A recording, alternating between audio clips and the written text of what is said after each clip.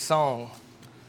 You can go ahead and open your Bibles this morning to 1 Samuel 16. We've kind of been in this area for the last couple of weeks. While you're flipping there, I have a card I'd like to read to you.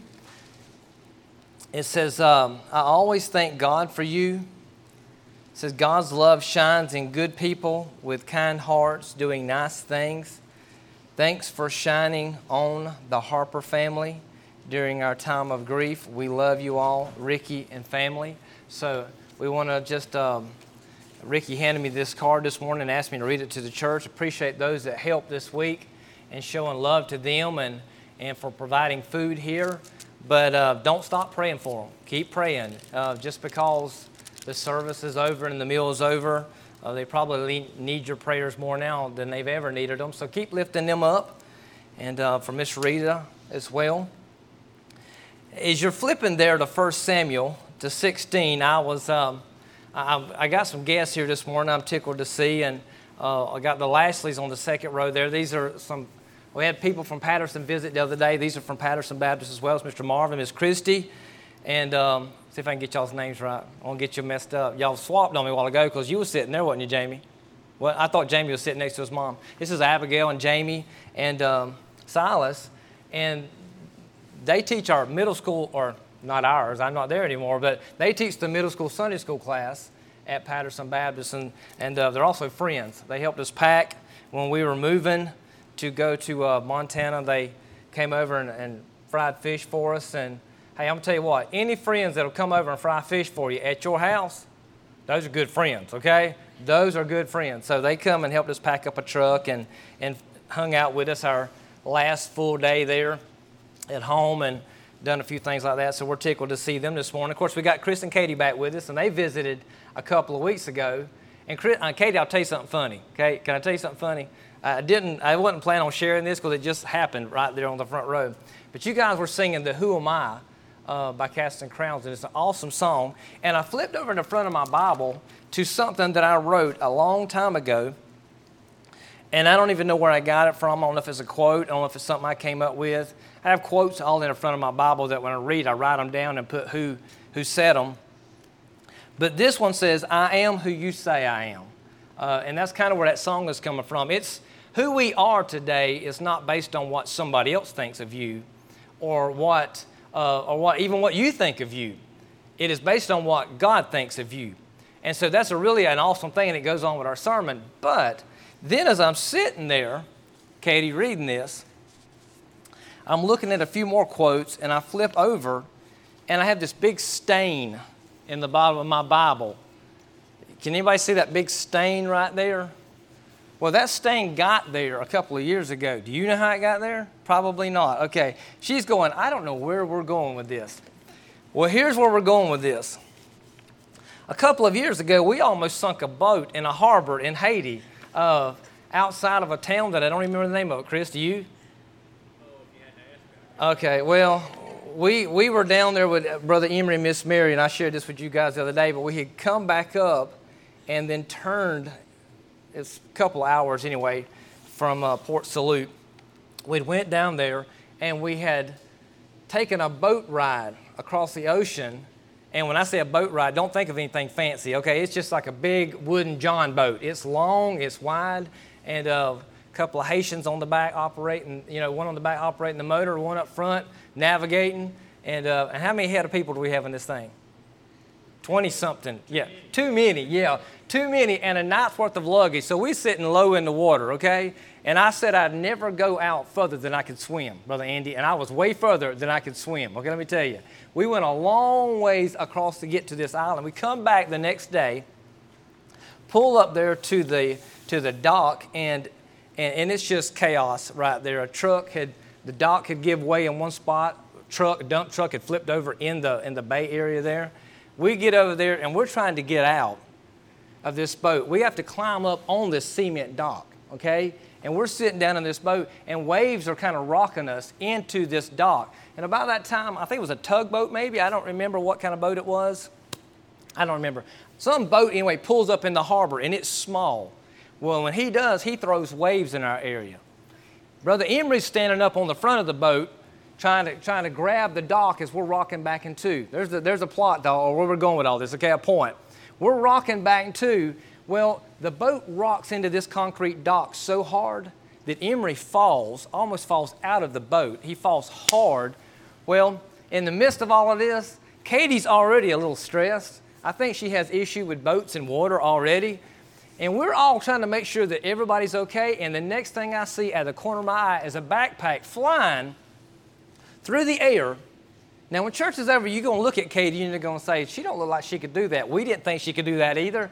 But she throws her backpack up on the dock, and like a cat, she comes out of that boat. I mean, she does something most Olympic athletes can't do, okay? She scaled over, and we all looking like, how'd you get up there? And I don't think she knew either. But in her panic of that boat sinking, but that's how my Bible got wet. The water washed over in the boat, soaked us all, almost sunk the boat. So every time, when I looked at that a while ago, I thought of your little jump that you made that day. I will never forget. No, it wasn't? Okay. Yeah, they took that same trip last year. So, but I'm sorry, I had to share that with y'all. You'll forever be known for that in my mind as the one who jumped up on the concrete dock, and I don't even know how you done that. But anyway, we're in 1 Samuel today. 1 Samuel. It's funny now. It wasn't funny that moment, was it? It wasn't funny at all. I did think we were about to sink that boat. 1 Samuel 16. The title of our sermon today is this: For the Lord does not see as man sees. And that is taken straight out of verse 7 in chapter 16. For the Lord does not see as man sees. Now, let's go ahead and just jump into our scripture here. Verse 1, we'll read down. We'll look at a few things. I had 3 points, but I'm saving the point number 3 for tonight. We've been looking at Joshua on Sunday night, but I just want to do point 3 tonight. So you've got to come back because you don't want to miss point 3. To me, it's the best point of all. But I want to do it justice, and I don't want to cram all of this in there today and not give it the adequate time that it needs. Verse 1, though, 1 Samuel chapter 16 says, Now the Lord said to Samuel, How long will you mourn for Saul, seeing I have rejected him from reigning over Israel? Fill your horn with oil and go. I am sending you to Jesse the Bethlehemite, for I have provided myself a king among his sons. And Samuel said, How can I go? If Saul hears it, he will kill me. But the Lord said, Take a heifer with you and say, I have come to sacrifice to the Lord. Then invite Jesse to the sacrifice, and I will show you what you shall do. You shall anoint for me the one I name to you. So Samuel did what the Lord said and went to Bethlehem. And the elders of the town trembled at his coming and said, Do you come peaceably? And he said, Peaceably I have come to sacrifice to the Lord. Sanctify yourselves and come with me to the sacrifice. Then he consecrated Jesse and his sons and invited them to the sacrifice. So it was when they came that he looked at Eliab and said, Surely the Lord's anointed is before him. But the Lord said to Samuel, Do not look at the appearance or at his physical stature, because I have refused him. For the Lord does not see as man sees. For man looks at the outward appearance, but the Lord looks at the heart. So Jesse called Abinadab and made him pass before Samuel. And he said, Neither has the Lord chosen this one. Then Jesse made Shammah pass by, and he said, Neither has the Lord chosen this one. Thus Jesse made 7 of his sons pass before Samuel. And Samuel said to Jesse, The Lord has not chosen these. And Samuel said to Jesse, Are all the young men here? Then he said, There remains yet the youngest, and there he is keeping the sheep. And Samuel said to Jesse, Send and bring him, for we will not sit down till he comes here. So we went and brought him in. Now he was ruddy, with bright eyes and good looking. And the Lord said, Arise, anoint him, for this is the one. Then Samuel took the horn of oil and anointed him in the midst of his brothers. And the Spirit of the Lord came upon David from that day forward. So Samuel arose and went to Ramah. Let us pray. Father God, again, thank you, Lord. We thank you for your word. God, we're thankful for just how it's spoken into our life this week. And And God, I pray that our hearts would be open as the question was posed this morning through our ladies leading worship, through Ron. God, what are we here for? God, I pray that's the question we would all ask ourselves this morning. What are we here for? God, if we're here just to be seen, we're here for the wrong reasons. God, if we're here just to check off a box, we're here for the wrong reasons. But God, if we're here to meet with you this morning, God, that is why we need to be here. God, and I pray that in order for us to meet with you, Lord, we're going to have to open up our hearts. We're going to have to realize that you see us for who we are. God, I can't fool anybody, or I can fool everybody, I should say, in this room, but I can't fool you. And God, I pray that everyone here today, Lord, would realize that they can't fool you either. That, Lord, today is the day you have given us. You have allowed us to be in your house, to hear words preached and Scripture read. And God, today is the day that we get things right with you, because today is the only day that we have. We may not have a tomorrow. We have right here, right now. And God, I pray that our hearts would be open. I pray that you would speak. I pray, God, that we would hear. And Lord, when we do hear, I pray through conviction of the Holy Spirit that we would make the necessary adjustments to be the people that you'd have us to be. So God, I pray for the blessing and over the reading of your word. And God, may it accomplish all that you would have it to accomplish. And we pray this in Jesus' name. Amen. Now this morning, if you remember, just quickly, just not going to go back and preach last week's sermon, but we've kind of been in 1 Samuel 15 and 16 for the last couple of weeks now. We started about 2 or 3 weeks ago. We preached on Sunday night, 1 Samuel 17, about David defeating Goliath. And then we backed up for the last couple of Sunday mornings, and we've looked at Saul, King Saul, and how he failed as a king. And so last week, if you remember, the title of our sermon was Delusional Disobedience. And we talked about how King Saul allowed outside influences to dictate how he lived and how he ruled the nation of Israel. We also know that he was hypocritical with false repentance. Remember, he was like, I'm sorry, but he really wasn't sorry that he sinned against God. He was just sorry that God was about to be done with him. He was sorry that he got caught. He was sorry that when Samuel walked away from there, that God was going to have nothing else to do with him. That's what he was sorry about. He wasn't really sorry that he sinned, that he didn't do what he was supposed to do. He was just kind of like we are sometimes in church. I think we get sorry sometimes when we get caught in our sin, but we're not really sorry for our sins. See, Saul could have been brokenhearted that he had sinned against the holy God, and I believe God would have continued to use him, but he wasn't. And sometimes we fall into that category. We're not sorry that we've sinned against God. That should break our hearts today. We should be brokenhearted that we sinned against God, because he is, listen, this morning as we were singing that song, we have what we have because of the grace and mercy of God. It's not because we've earned it. It's not because we deserve it. It's because he's been gracious to us. And so he deserves our obedience. But then also, we see last week how he lost his blessings. He wasn't able to be the king anymore. God left him in the position, but his hand was no longer upon him. He just got to fulfill the position for a little while longer. But God's Spirit was not with him anymore. Matter of fact, we'll look at that tonight a little bit more in detail. But this is where he was at. He had an arrogant attitude that he thought he could just lead God's people however he chose to lead it. And that didn't work too good for him. And if you'll remember, if you were back up into 1 Samuel 15, you'll see this scripture here in verse 27 through 28, which is where we're at today. You'll see that as Samuel turned to walk away from Saul, it says that as Samuel turned around to go away, Saul seized the edge of his robe and it tore. So Samuel said to him, "The Lord has torn the kingdom of Israel from you today and has given it to a neighbor of yours who is better than you." That neighbor, that's David. That's where we're at today. That's where we're going to pick up. So that's what took place last week. Saul is no longer will he have God's hand upon him or his blessing as the king because of the disobedience that we read about last week. Now, as we get here, our point number one is the assignment. Now, I'll go ahead and give you both points.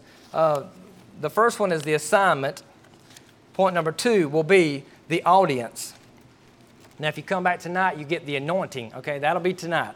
But the assignment here is we see in verse 1, just to kind of back up, I read this to you already, but I want you to get a couple of things going on here. It says, now the Lord said to Samuel, how long will you mourn for Saul, seeing I have rejected him from reigning over Israel? Now, this morning, as we look at this, Saul was mourning over King Saul. Now, that word mourn there translates to this.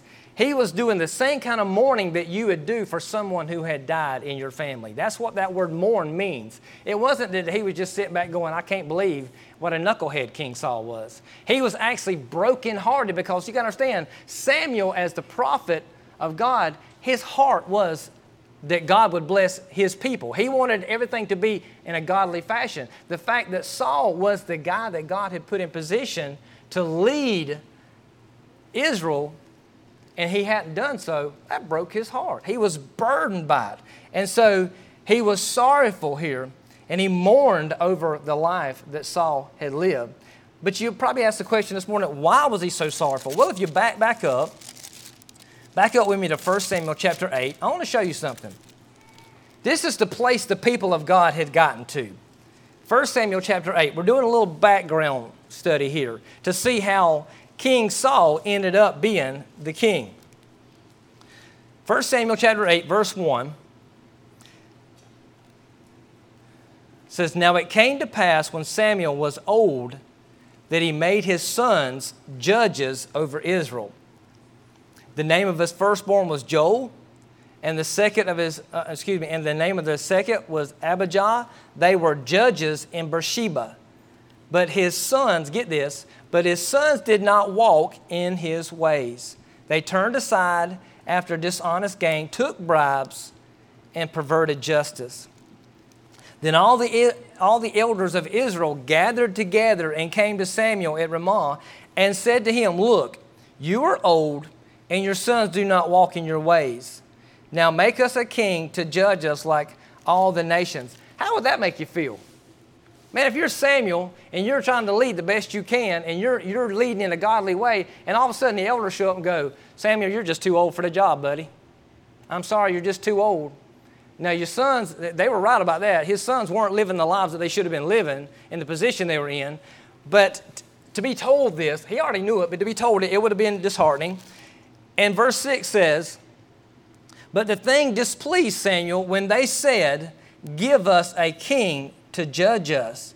So Samuel prayed to the Lord, and the Lord said to Samuel, heed the voice of the people and all that they say to you, for they have not rejected you, but they have rejected me, that I should not reign over them, according to all the works which they have done since the day that I brought them up out of Egypt, even to this day, with which they have forsaken me and served other gods. So they are doing to you also.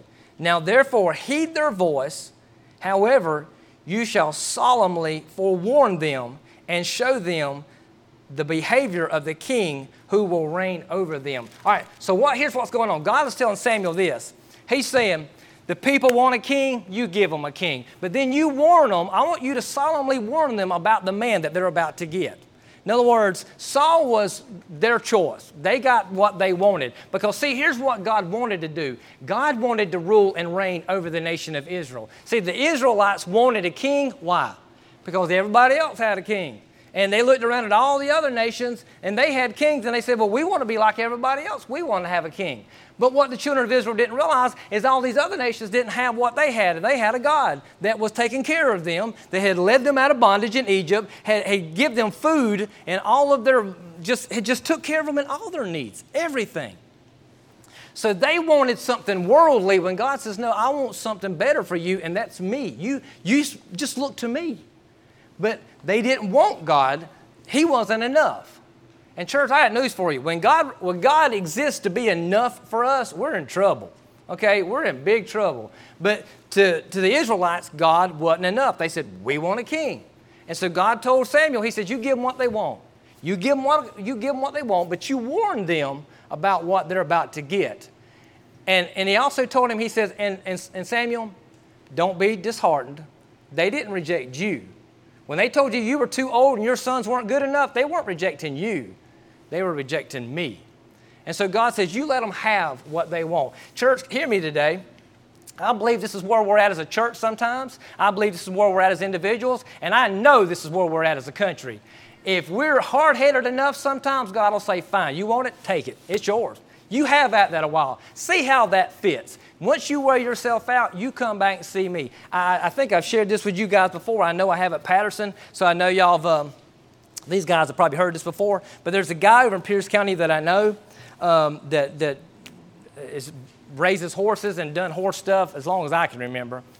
My dad and I had rode over to their house one day to get something, and we rode up, and there's a horse out there that had the saddle on him, had the bridle, everything, and his head was tied back to the saddle. It was just tied back.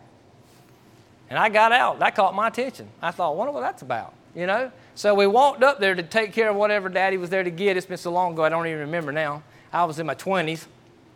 Some of y'all going, that is a long time ago. It was. And so, but I remember walking up there, and we got what we was getting, and the guy come out, and I looked at him, I said, I got to ask you. I said, what's that about? I said, why do you have his head tied back? I got to know. He said, I've been working on him this morning. He said, trying to teach him how to neck rein. He said, and he's being hard-headed. He said, he keeps wanting to throw his head and throw his head and throw. He said, so finally I got off and said, okay, fine. You want to throw your head? I'll give you something to throw your head about. He said, so I tied his head back and left him. I said, how long has he been standing there? About 2 hours. He said, he can't run off. Horse can't run with his head tied back. He said, he's not going anywhere. And he had the dirt all messed up where he made circles, but he couldn't run off. He said, I'll give him another couple of hours. He said, because that's the way he kept wanting to throw his head. He said, so I said, fine. I'll tie it back for you. There, how about that? He said, and I'd be willing to bet that when I go out there, I'm going to be able to untie him, and I can do whatever I want with him. He said, but I gave him what he wanted. He said, but what he wanted really wasn't what he wanted. And I've thought about that so many times, and I thought, you know, God is the same way with us sometimes. He'll go, is that what you want? Then here, knock yourself out. And it takes us just beating ourselves down. That horse was standing out there. He was washed down in sweat. It was hot. And God will do us the same way. He'll say, hey, Vance, you wanted that? You take it, buddy. You knock yourself out. And when you get done, I'll be here waiting on you. How's that sound? And sadly enough, God has to do that with me sometimes. And that's where the children of Israel were at. They wanted a king. God said, you know what? Give them a king. If that's what they want, you give them what they want. And so here's what's going on. Samuel, I believe, was sorrowful because he could look around him. If we go back into 1 Samuel 16, you can flip back there with me. I believe he could look around and he could just see the mess that everything was in. He could go all the way back to chapter 8 and go, I remember when the people turned their backs on God. I remember when they wanted a king. We've got a king. He's turned his back on God. God's rejected him. I don't even know where we're at. My sons aren't doing what they're supposed to do. And he was just looking and going, we're in trouble. Kind of like he could be an American today a little bit, you know, because I look at our country, and we live in a great country. We were walking through Wild Adventures. This is extra. I just thought about it. We took my little girl to Wild Adventures Friday for her birthday. And if you want to go to Wild Adventures, now's the time to go. You have to wear a mask all day, but there's nobody there. Man, we rode and rode and rode. But anyway, we were walking through the park, and I looked across there. And if you've ever been, you know what I'm talking about. On the back side of that little lake there, we were over there. And I looked across there, and they have a huge flag flying in the entrance of Wild Adventures. It's big. And it was just flying. And me and Connie sit down there on a bench in the shade while the girls rode, and I was looking at that. I told Connie, I said, this is going to sound crazy to you. I said, but I got to say this. I said, because it's in my mind. And she says, what's that? I said, I don't support what our country stands for in a lot of things. I said, but that flag right there, I said, it still represents something. I said, whether our people are standing for it or not is beside the point, but that means something. It meant something to a lot of people, and it still means something to a lot of people. I happen to be one of those people. Just because we got a bunch of knuckleheads in our country right now doesn't mean that our country still doesn't need to be what it needs to be. And Christians is where it needs to start. We need to get on our knees before God and pray, because when I look at that flag, I think of all the people who fought and died for us to have the freedoms. And this is extra. This ain't going to cost you anything this morning, okay? This is all free. But what those nutheads hadn't thought about yet is they have the freedom to stand in the street and throw a rock, which I do not support. But they have the right to stand in the street and throw a rock and scream at the top of their lungs how much they hate America because of the people who fought and died to give them that freedom. They hadn't thought about that, or at least they don't care. That's extra. So the next time we want to act like idiots, I'm sorry, but I can't watch too much news in a week, okay? This is where I get to. This is not politically correct, I know. But if it wasn't for the men and women who serve and fight and die, they wouldn't have the rights to do what they do. Now, back to Saul and Israel. How's that? I feel better, though. How about you? It's releasing for me to say these things, okay? Just to get them out. All right, I've been holding that in for a while. Here we go. All right, so we see here that I believe this is why Samuel was sorrowful, because he could look around and see everything was falling apart. I'm sorrowful today because I look around and see a lot of things falling apart, but God was still in control. And listen, God was still in control in Israel too, because this is what he tells Samuel. He says, how long are you going to mourn? See, and I have rejected him from reigning over Israel. See, the thing is, and we need to, listen, this is all extra stuff that's not in my notes. But what Samuel forgot is what we forget sometimes, is even when things start to unravel around us, it did not catch God off guard. God still knew what he was going to do, and he knew how it was going to play out. So he tells Samuel, he says, fill your horn with oil and go. I am sending you to Jesse the Bethlehemite, for I have provided myself a king among his sons. Isn't that awesome? Check that out. He says, I have provided myself a king. Now, over in chapter 8 of 1 Samuel, God says, give them what they want. Now, God is saying, you go to Bethlehem because I got a king that I've picked, okay? Saul was the people's choice. I believe David was God's choice. And we're going to look at that now. If we're going over, in verse 4, notice what it says. So Samuel did what the Lord said, and he went to Bethlehem. I'm in 1 Samuel 16:4. So Samuel did what the Lord said and went to Bethlehem. And the elders of the town trembled at his coming and said, do you come peaceably? Now, Warren Wiersbe makes this comment here. It's kind of a long comment, but I thought it was noteworthy about the city of Bethlehem. This is really cool to me because Bethlehem has great significance in the Bible. And I jotted these things down. It was when Jacob and his family were on their way to Bethel that his favorite wife Rachel died near Bethlehem while giving birth to Benjamin. That comes out of Genesis 35:16 through 20. It was in Bethlehem that Ruth, get this, that Ruth, the widow from Moab, found her husband Boaz and gave birth to Obed, David's grandfather. That's good stuff. Oh, you read all that stuff, it's good. That comes out of Ruth chapter 4, and of course you can find it in Matthew chapter 1 as well.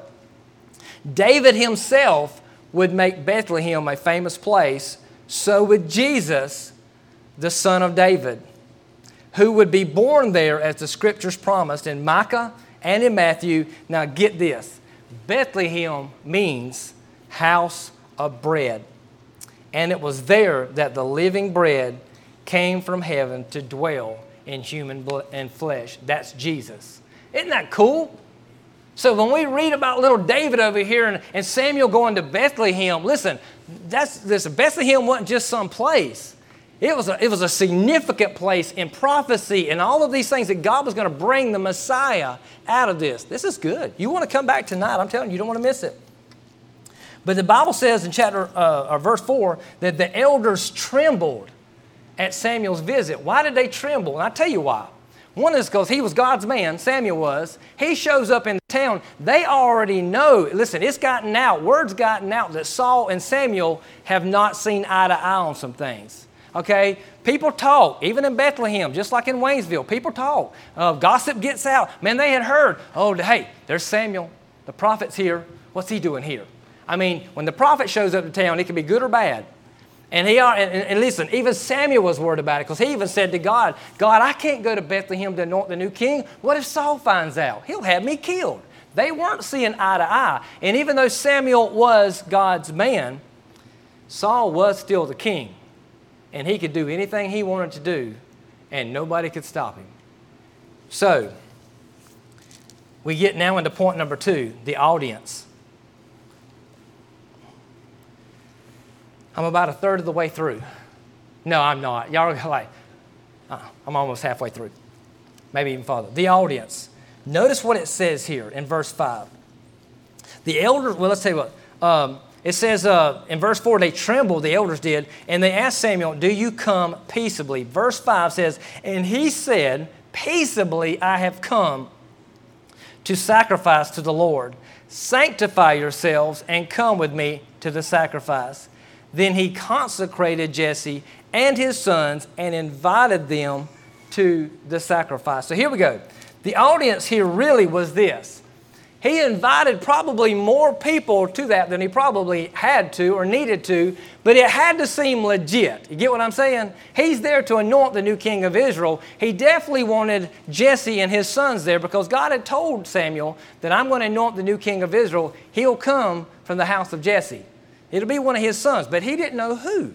He just knew, so he definitely needed them there. But he probably invited the elders and all there too, just to keep up appearances so it looked suspicious, so nobody could run back and go, all we know is he went and ate with Jesse and his sons, and we don't know what happened. So this way it looks like a legit, I come to offer sacrifices with you guys, and Saul wouldn't be suspicious at all. Now, the Bible tells us here in verse 6 that as they're there, it says, so it was when they came that he looked at Eliab and said, surely the Lord's anointed is before him. Well, why would Samuel think that Eliab was going to be the new king? And I'll tell you why. Because he was the oldest. He was the oldest, probably the most mature looking. I don't know exactly how old he was, but we know he fought in Saul's army, so we know he was at least old enough to do that. Because he fought in the army, he was probably a warrior. He was probably athletic looking. And so Samuel looks and goes, that's got to be the new king. He looks like a king. But here's what's so funny. You know, you would think Saul would have learned from past experiences, or should I say past mistakes maybe. If you were to back up with me, do that please. 1 Samuel chapter 9, or you can just listen. 1 Samuel chapter 9, verse 2. This is when Saul's been chosen to be king. 1 Samuel 9, 2, it says, and he had a choice and handsome son whose name was Saul. There was not a more handsome person than he among the children of Israel. From his shoulders upward, he was taller than any of the people. And then in 1 Samuel 10, verse 23, the Bible says, so they ran and brought him from there, and when he stood among the people, he was taller than any of the people from his shoulders upward. And Samuel said to all the people, do you see him, whom the Lord has chosen, that there is no one like him among the people? So all the people shouted and said, long live the king. In other words, Saul was this guy, according to Samuel, and Samuel's the one who wrote this. He's looking, he says, man, when Saul walked in the room, he looked like a king. This guy was taller than everybody else, broad shoulders, athletic, looked like he could whip anybody in the room. And that's the kind of person you want representing you as a king. You want when the king walks out, everybody goes, that's got to be the king. I wouldn't make a good king. I'm a little guy. Could you imagine me trying to lead? I'm just a little squatty guy walking out there. I don't look like a king. Saul looked like a king. He's tall, he's big, and so that's what people wanted when they thought of a king. They wanted somebody who looked kingly. So when he sees Eliab, the oldest son, he probably fit the same bill. Taller than most maybe because he's older, he's athletic, and he goes, that's got to be the king. It has to be. But notice what God says here in verse 7. But the Lord said to Samuel, do not look at his appearance or at his physical stature, because I have refused him. For the Lord does not see as man sees. For a man looks at the outward appearance, but the Lord looks at the heart. Now we're going to look at a couple of passages here, and we're going to wrap it up. I want you guys to know something this morning, and we're just kind of stopping midstream, so you want to come back tonight, okay? You want to come back tonight. Don't stay home. Come back and get the rest of it. To me, I think it's the better part. But God alone, y'all need to understand me, God alone can search the human heart and know what's going on. See, Samuel was doing what the people had done and what Samuel had done. He was picking a king based on what the outside looked like. And that song tonight or this morning, Who Am I? See, that's what we do as people sometimes. As long as the outward appearance looks good, we feel pretty good about ourselves. We can fool a lot of people. We can impress a lot of people. But what we forget sometimes is there is somebody who can see beyond all of this, deep into the core of who we are. And that's God. We can't fool Him. And so I want you to look at some scripture here with me real quick, like 1 Chronicles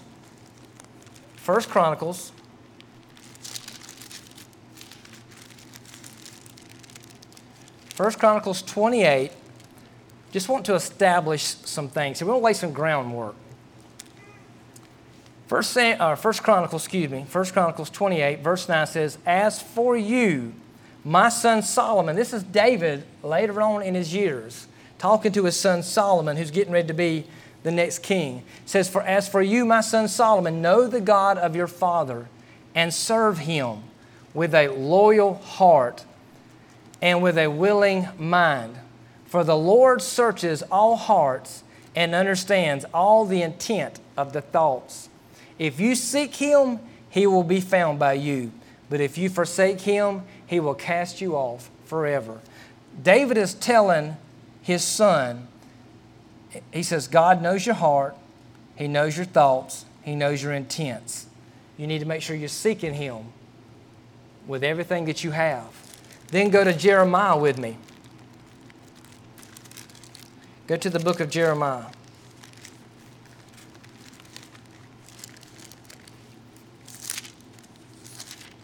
Chapter 17. Jeremiah 17.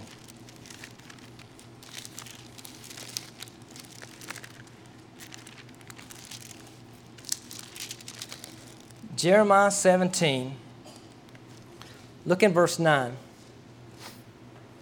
Jeremiah 17, verses 9 and 10.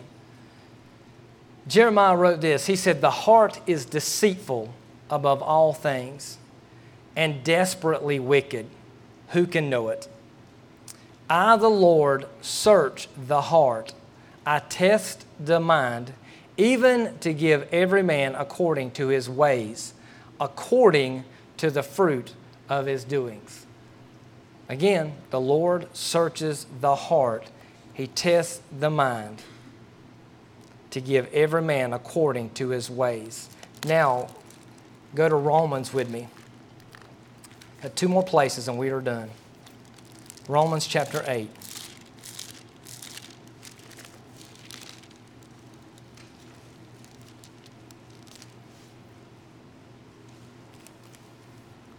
Romans chapter 8, verse 27. It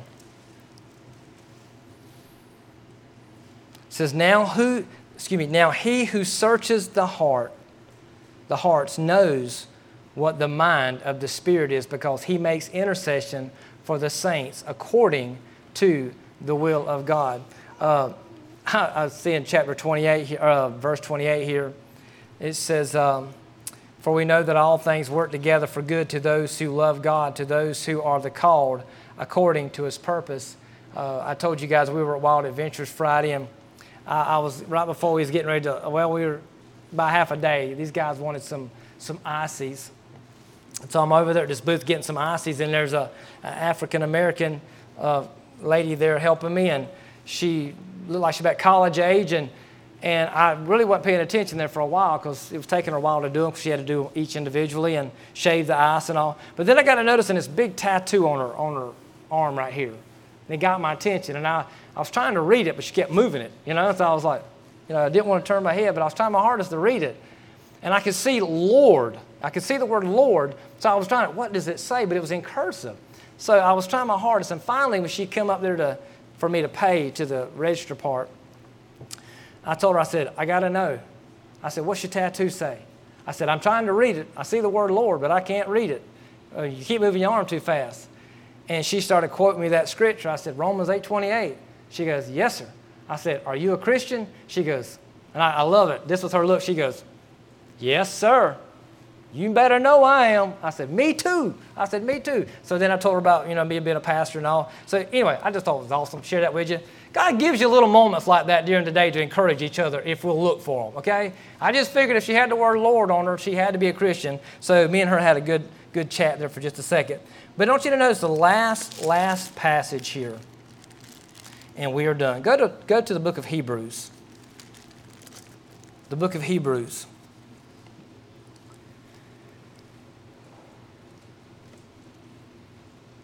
Hebrews chapter 4, verse 12